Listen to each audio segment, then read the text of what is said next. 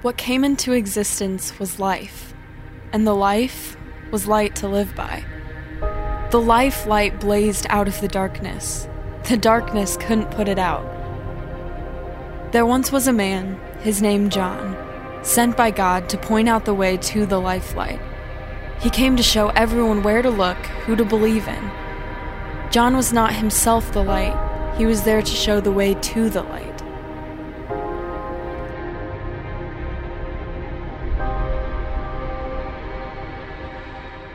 And so we are in John 1. We're celebrating Jesus' arrival in John 1. So if you have your Bible, turn to John chapter 1. Last week we were in verses 1 through 3 in this chapter. And by the way, that's page number 886 in those Bibles found in the rack there in front of you. And that's the only page you're going to have to know the whole month. We're going to be on page 886 the whole month. Because last week we talked about Jesus, who Jesus is in his coming and the time of his existence, his identity, his relationship to God, and his relationship to the world. And that his arrival for us gives us that perspective on eternity, who Jesus really is. And so we continue as John the Revelator, John shares in verse 4, we pick up, and we find these words about Jesus, because when you hear the word in him, he's referring to Jesus. And so he says, in him, Jesus, was life. And the life was the light of men. The light shines in the darkness, and the darkness has not overcome it. There was a man sent from God whose name was John. He came as a witness to bear witness about the light, that all might believe through him. He was not the light, but came to bear witness about the light. Father, I pray right now that you would help us to understand more clearly your majesty, your grace, your truth, Lord. And today, Lord, I pray that you would meet all of us here.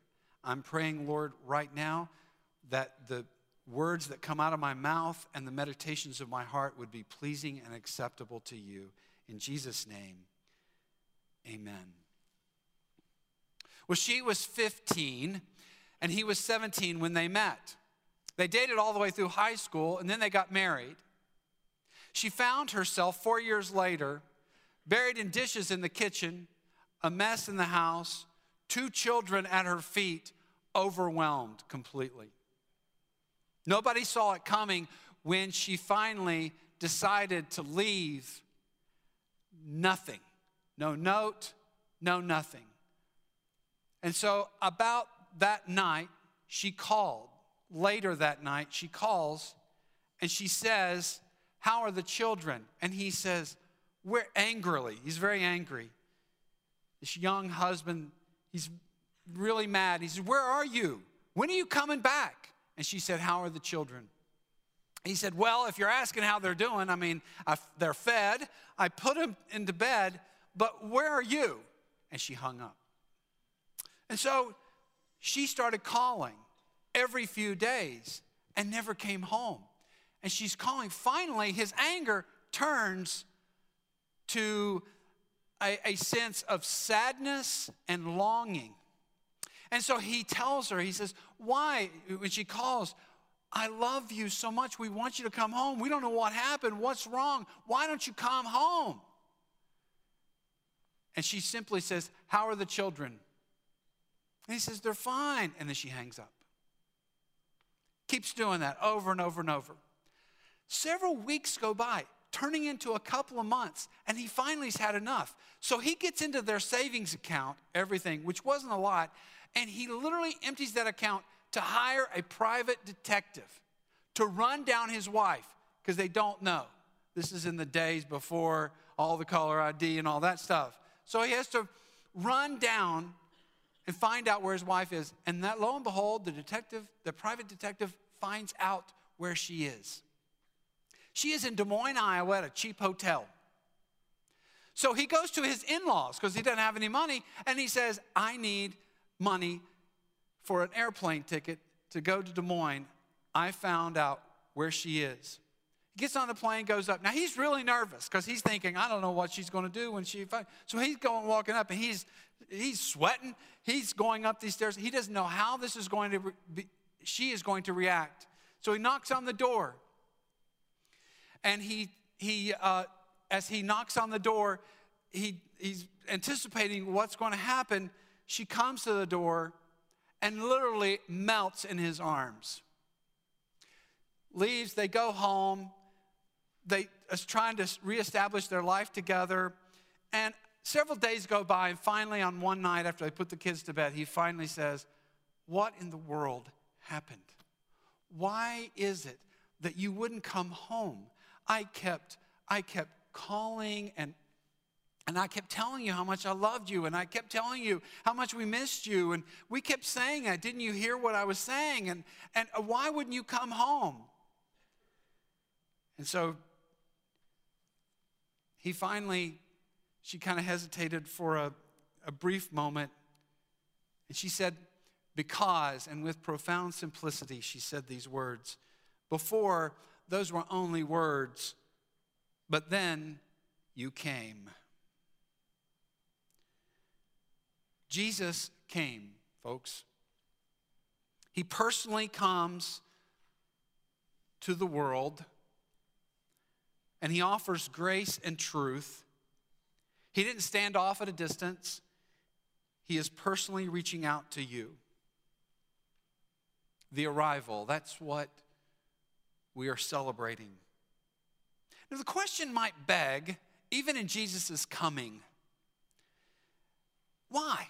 Why did Jesus come? And John, in these words, gives us insight to answer the question, why? Why did God put on human flesh and walk among men? Why is it the Creator, his desire is to become a part of the creation? As the song, by the way, the song The Arrival, which was sung as we came in this morning, we sang it last week, is actually the whole idea for this sermon series.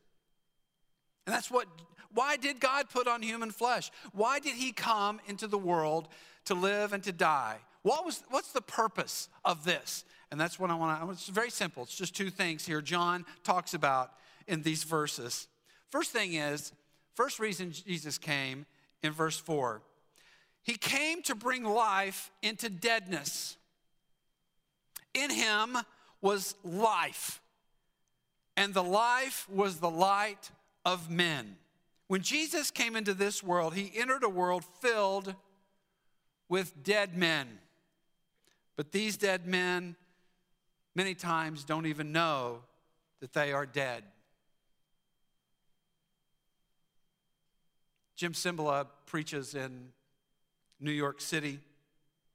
He tells a story of how he was preaching on an Easter Sunday. And as he finished, lots of people, gobs of people, big church, he came down off the podium and he saw a very tattered, poor person making his way towards the front. And because of the nature of the ministry, he wasn't surprised. Happened all the time. But as he shares this story, he talks about how, we just see a lot of folks that are homeless or destitute or really struggling. And so as he came closer, he realized, and he just thought, oh boy, here we go, So he comes up to him, and they deal with different kinds of struggles within their ministry. And so he just assumed a lot of things. And so he came up to him and he said, what's your name? He said, Dave. He said, Dave, where'd you sleep last night? He said, an abandoned truck. He said, how old are you, Dave? He said, 32.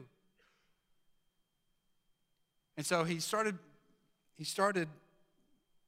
pulling out a money clip. He always kept a money clip, and he was going to give him some money. So as he offered him this money, Dave took his hand and put down the money, and he said, I don't want your money. I want the Jesus that you were just talking about in this service. And Cymbala talks about how how that wrecked his life. Because he said, I had to repent because I was just wanting to give this guy some money when what he wanted, what he had come to me, was Jesus.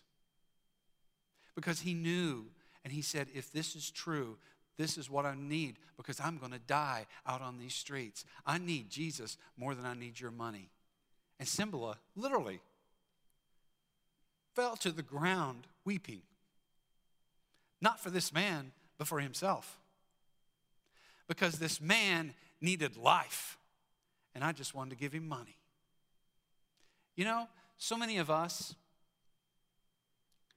we settle for a holiday, and we really need Christmas. We really need Jesus, because we need life. There is so much around us that just leads to death. I don't care what your age, whether you're young or old. So much of life leads even in a path of destruction. Jesus said, wide is the path, but narrow is the gate. There's a lot of decisions. There's a lot of paths. There's a lot of voices. There's a lot of people who give you ideas. I want to tell you today, Jesus, he came to bring life into our deadness. Jesus came so that dead men could live. I want you to know today that you can have newness of life. 2 Corinthians 5:17. If you're in Jesus, the old is gone and the new has come.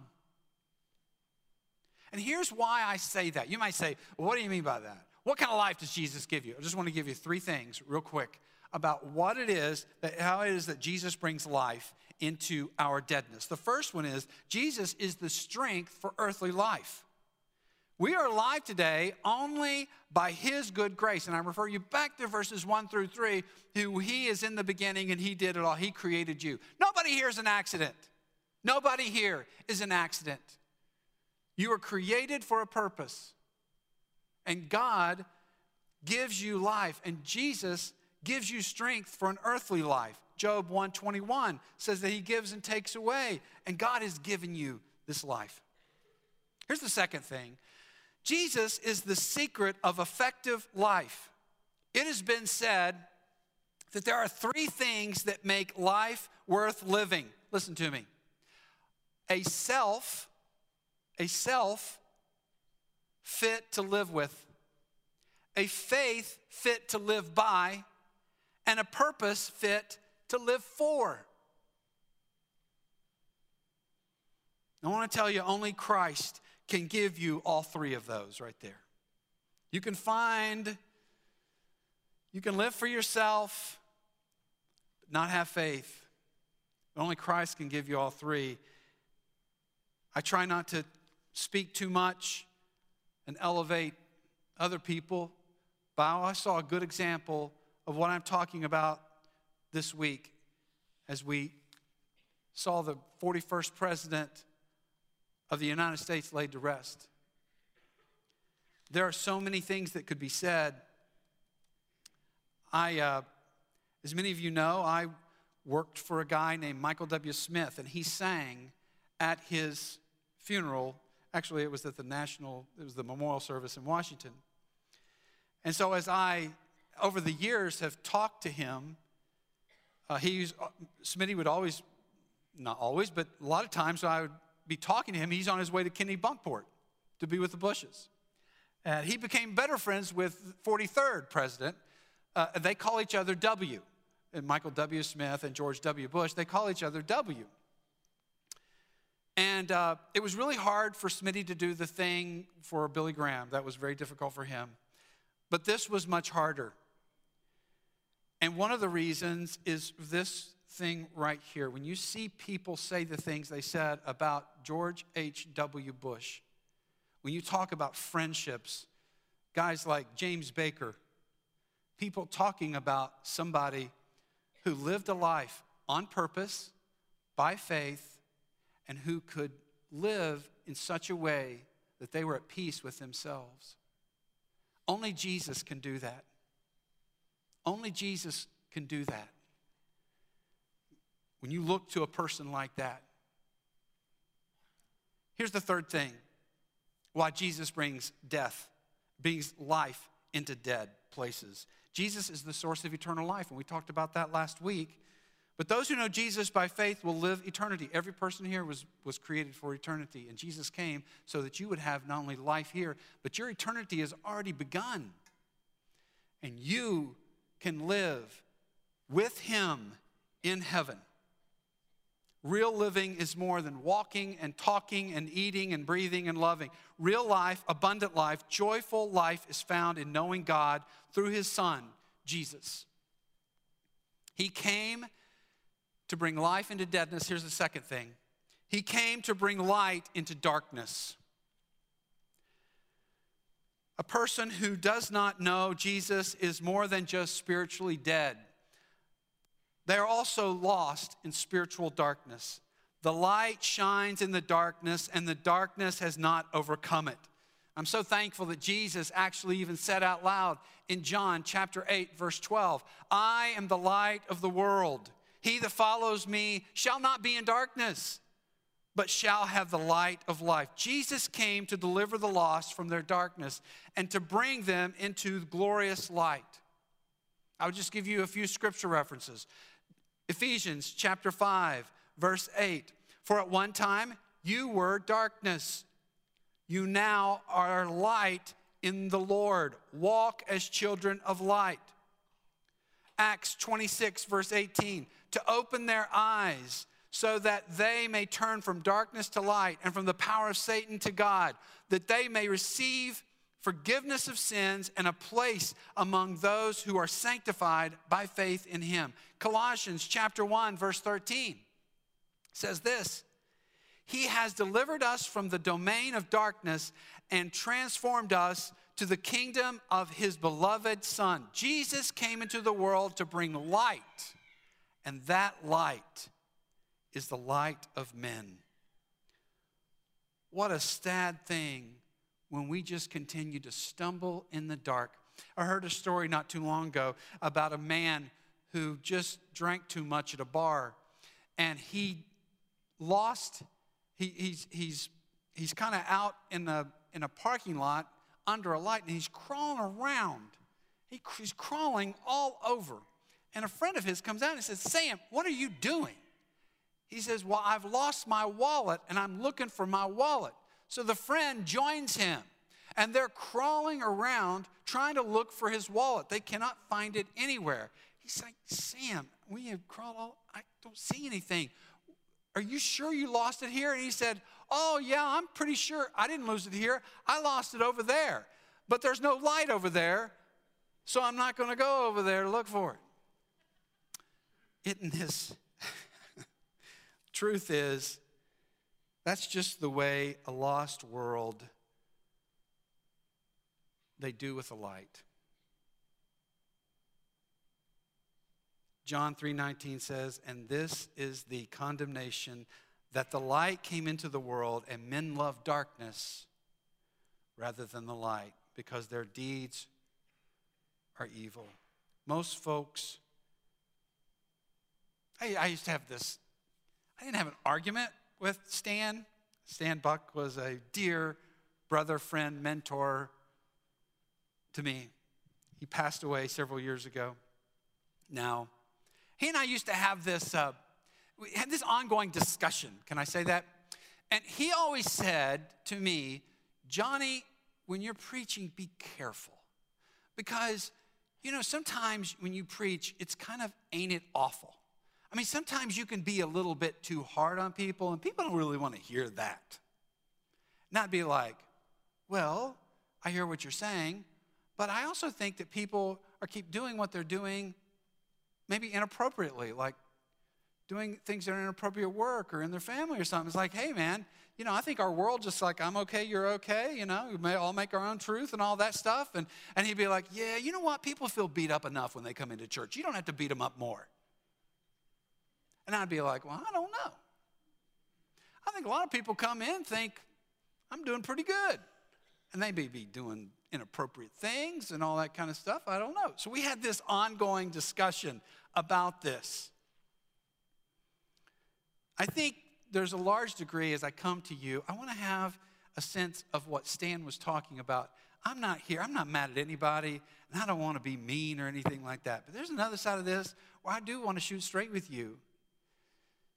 And that is that we desperately need his light. It's a dark world. It's a slippery slope, folks.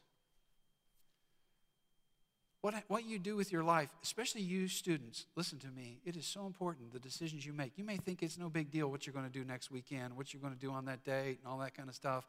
But I'm telling you, it's a slippery slope. Be wise.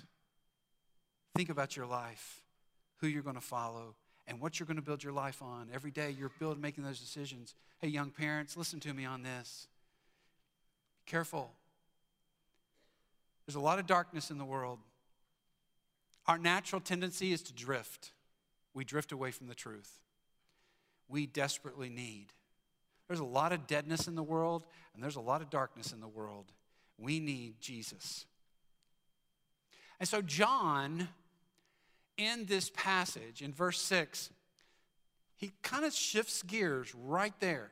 In verse 6, he says, now there was one who was sent by God. His name was John. And then he uses these he came as a witness to bear witness of the light, that all men through him might believe. He was not that light, but he was sent to bear witness of that light. So here's what I want to do. I want us to look at John, because John the Revelator brings up John the Baptist. And John the Baptist, if you want to read about John the Baptist, you look at more exegetically, because John just mentions him here just in these few verses, and then he tells a little bit more. But the whole story, if you really want to know, is in Mark chapter 1, if you really want to see more information about John, as well as Matthew chapter 3 and Mark chapter 1, if you want to see it.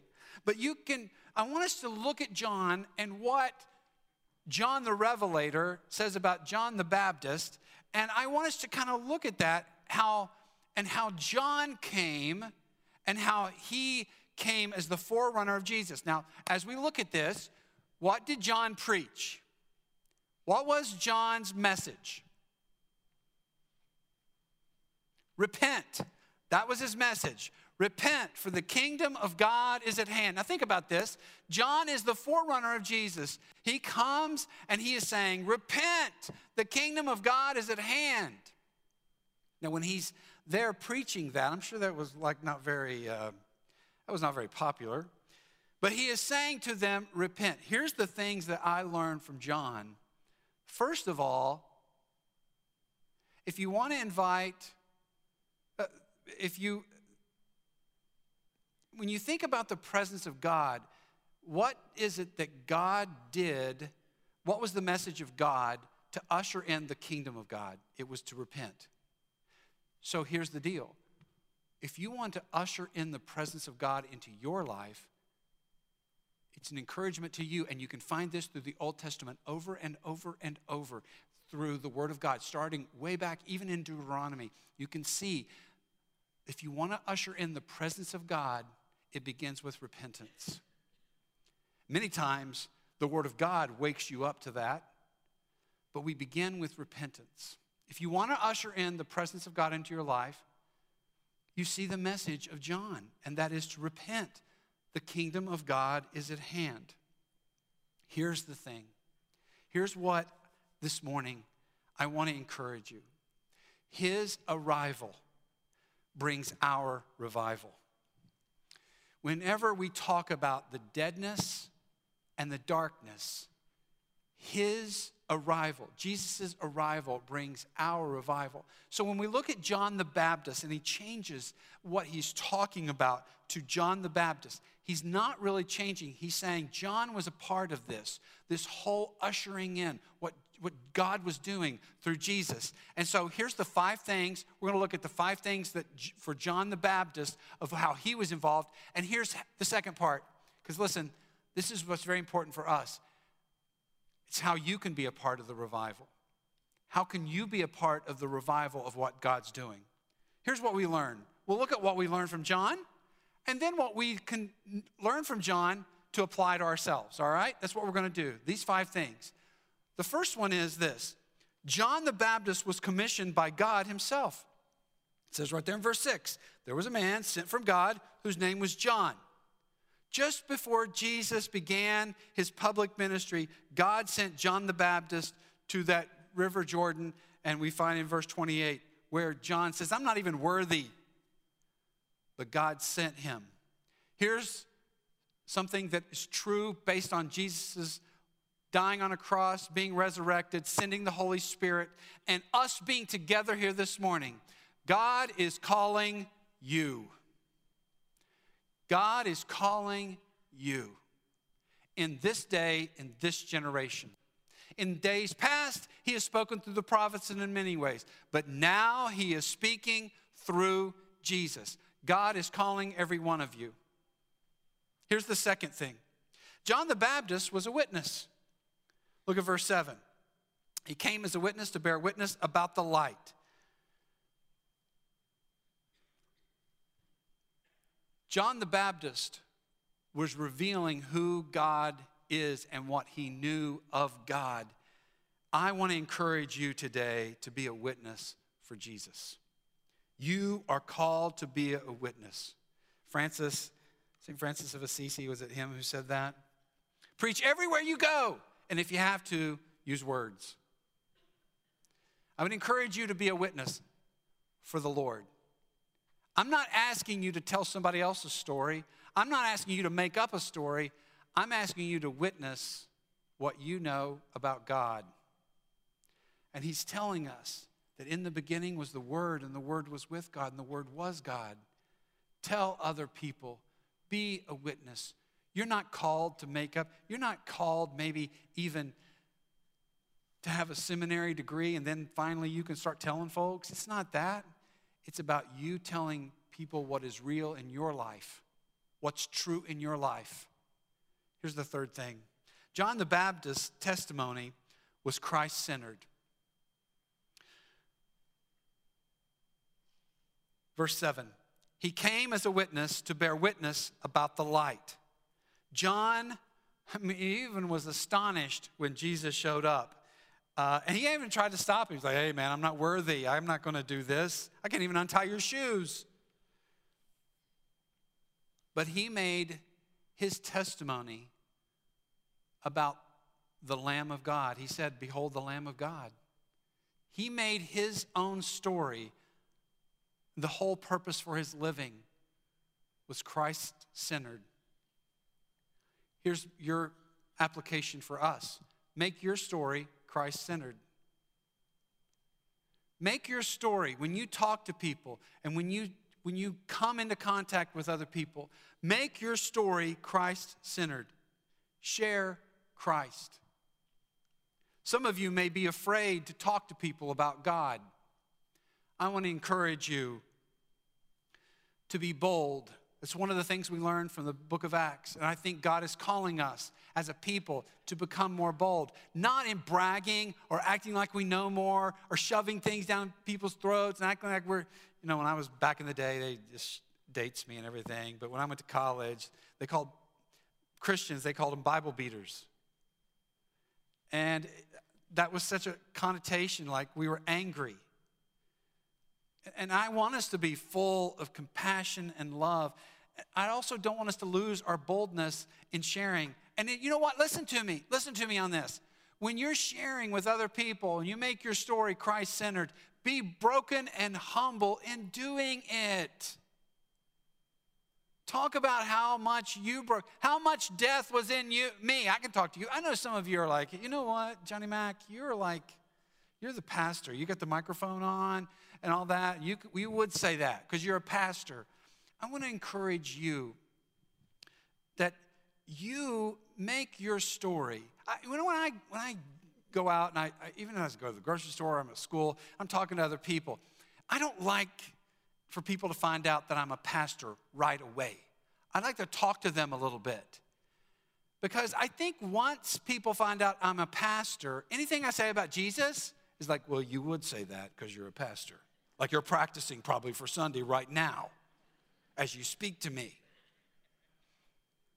And what I want so desperately, I don't want people to know it because I want to talk to them about Jesus because my story is Christ-centered. Even the idea that I am standing up here is crazy. It's literally crazy that I'm sitting here. I grew up in a small town in West Virginia. My parents weren't in, this isn't the family business for me. My dad was a steel worker in a plant in Huntington, West Virginia. My mom worked at Terminex. That's the Orkin in West Virginia, evidently. I was the youngest of 4 people. And I say all that to say, God can do, my story, only God could do this. And I see all the different ways, like people giving their life to Jesus. And listen, you know what my story is now? My story is God brought life into me, and he's brought light into my life. And my whole life, I've just been sitting and watching God bring life into dead people, and I've been watching him shine his light all these years. All these years, that's my story. My story is God brings light and life. I look back on my ministry life. Sometimes it's not about like, people say, it's what you've done. I mean, God uses people. I know that. And I've seen God use a lot of people. But I'm just telling you here, right now, I literally, in my whole life, in all my life of ministry, hundreds of students, hundreds and hundreds of adults, life change I've witnessed in my life. I literally just sit and witness that. We have got to maintain that Christ-centeredness. Here's the 4th thing. John the Baptist, his desire was to win people to faith in Jesus. He came as a witness to bear witness about the light that all might believe through him. Behold, the Lamb of God. That's what Jesus said. His 2 disciples left him. They encouraged it. Go, you follow him. He's the Lamb of God.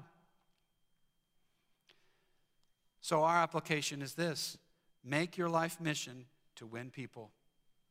There's only 2 things that are going to last forever, folks. Listen to me. The Word of God and people. That's it.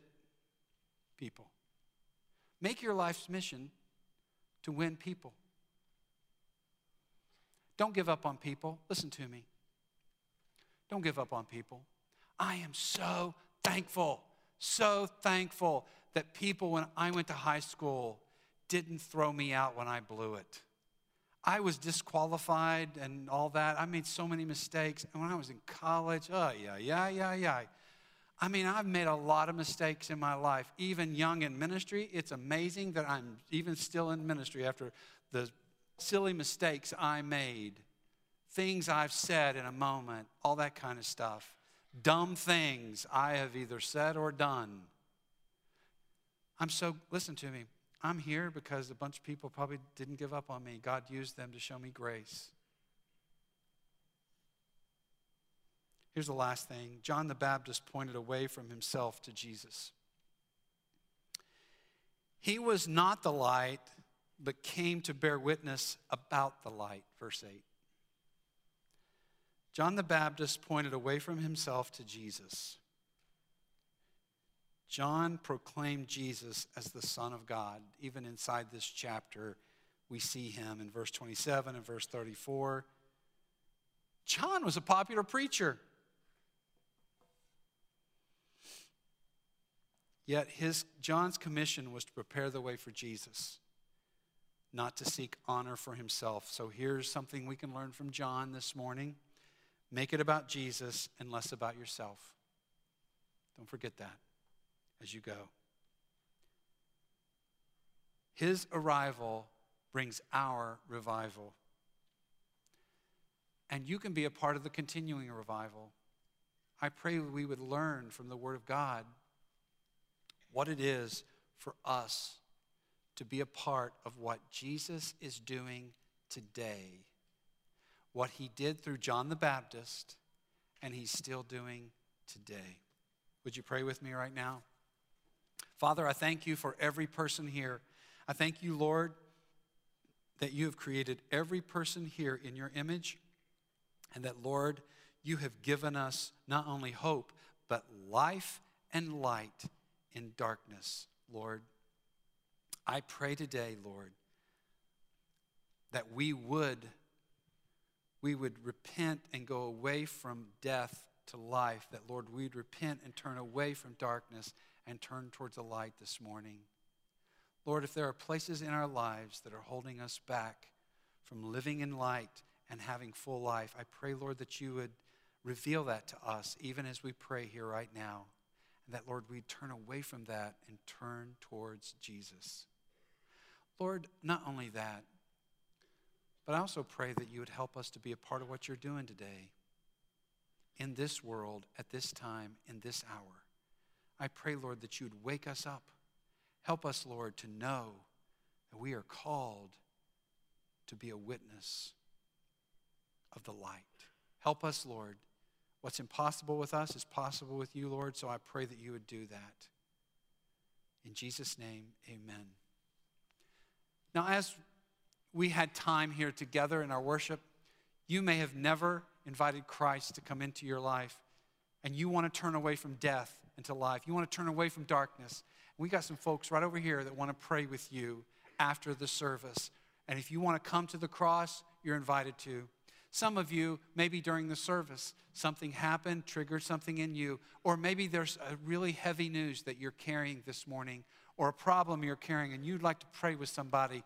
There'll be folks right over here at the cross to pray with you after the service. But this one thing as you leave here this morning, normally I invite you to come forward, and most of you know the Lord, and you want to serve the Lord. I want to encourage you. Normally I invite people forward at an invitation. Today my invitation is for you to leave. As you go out those doors, I want you to say to yourself, God has called me. God has called me to be a witness. You are entering your mission field when you leave those doors. So as you walk through that door this morning, I want you to be reminded and say to yourself, I am entering my mission field. God has called me. So the invitation today is not to come, but to go. And when you go, remember, you're coming, you're called, you're going to be a witness for Christ. And so as you go through that door, remind yourself, I am called. The invitation is to go today. I pray today that the Lord will use you more than we could ever even imagine. God will use you. I'm telling you, he will use you. Be a part of what he's doing. God bless you and have a great week.